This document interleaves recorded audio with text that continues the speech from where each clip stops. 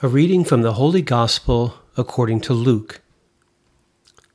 Mary set out and traveled to the hill country in haste to the town of Judah, where she entered the house of Zechariah and greeted Elizabeth.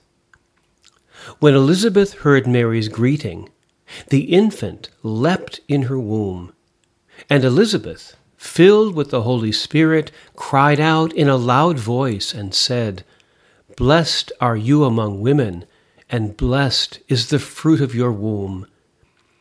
And how does this happen to me, that the mother of my Lord should come to me?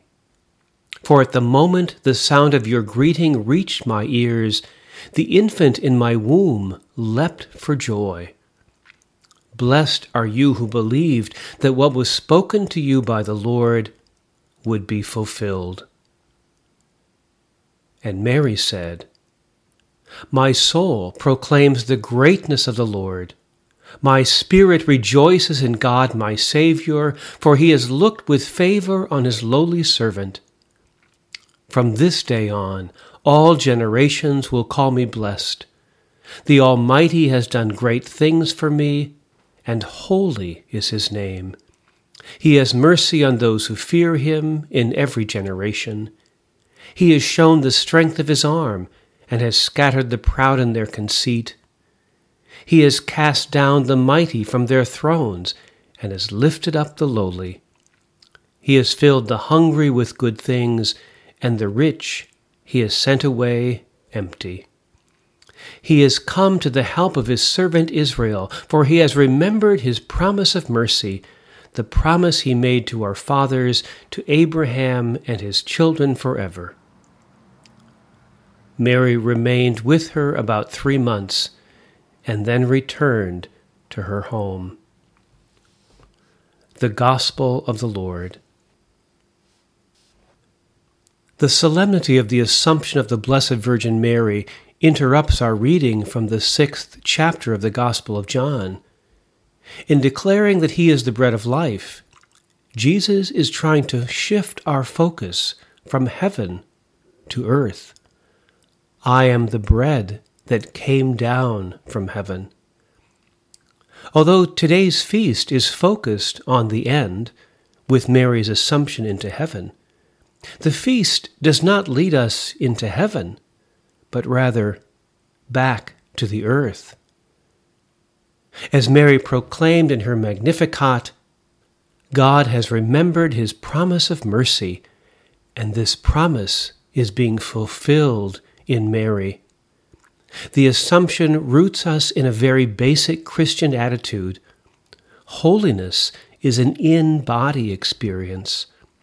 Rather than seeing the body as an obstacle to holiness, this feast calls us back to the realization that we do not experience God apart from our humanness. God has a human face. In Jesus, the Word became flesh to open us to the presence of God in our human experience. This means that creation is good. Everything human is in principle good, and to be brought to a good end. The whole of Mary's bodily life, from Immaculate Conception to Dormition and Assumption, was good, which means that in principle, ours is as well. Karl Rahner, a Jesuit theologian at the Second Vatican Council, taught that we should think of the Assumption of Mary not so much as a special privilege of Mary, but as a foretaste or harbinger of our common destiny, to enjoy eternal happiness with God as whole persons, body and soul. During the council, the bishops decided to treat Mary in the final chapter of the Constitution on the Church, which describes the Blessed Virgin assumed into heaven as, quote, "the image and first flowering of the Church, perfected in heaven." Likewise, Mary shines forth on earth as a sign of sure hope and solace for the pilgrim people of God. End quote. Mary is a model of faithful discipleship and her Assumption a precursor of our own heavenly destiny.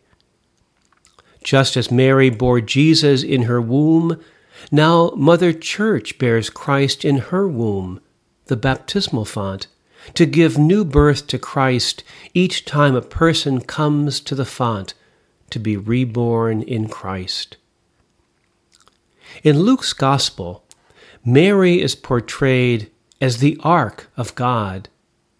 The angel Gabriel told Mary that the Spirit of God will overshadow her, in the same way that the Ark of the Covenant is being overshadowed by the wings of the cherubim.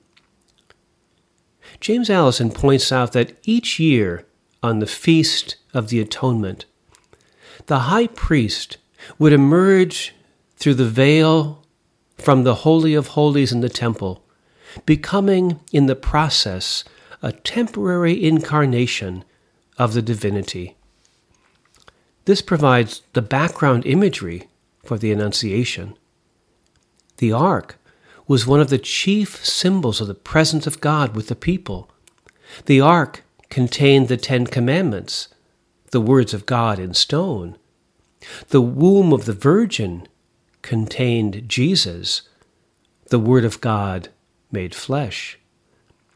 Mary is to be the real Holy of Holies, the real ark bearing the covenant, the real tabernacle into which Moses could not go. In Revelation chapter 12, the first reading for the Assumption, the ark is seen in heaven, juxtaposed with the woman clothed with the sun, the woman who gives birth to the Word of God. Mary is truly seen as a new ark, the ark of the new and eternal covenant. When Elizabeth hears Mary's greeting, John the Baptist leapt for joy in her womb. The verb is the same verb that describes David dancing before the ark in 1 Chronicles chapter 15. Faced with the ark, David said, "Who am I that the ark of the Lord should come to me?" Likewise, Elizabeth says to Mary, "Who am I that the mother of my Lord should come to me?" The ark traveled to the hill country of Judah to rest in the house of Obed-Edom. Mary traveled to the hill country of Judea to the home of Elizabeth. The ark remained in the house of Obed-Edom for 3 months. Mary remained in the house of her cousin Elizabeth for 3 months. The ark returned to its sanctuary and eventually ends up in Jerusalem, where the presence and glory of God is revealed in the newly built temple.